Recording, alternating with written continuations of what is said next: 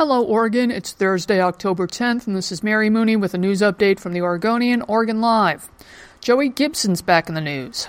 The Patriot Prayer leader is using an untraceable church to raise money for his legal bills and political activity.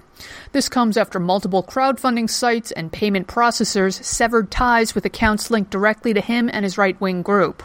Asked about his so-called Church of Faith and Freedom, he responded, "No comment."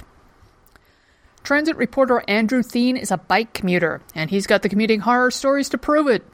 They include scenes of public masturbation, stolen cars, nudity, distracted drivers galore, and the time someone shot him in the neck with what we think was an airsoft gun.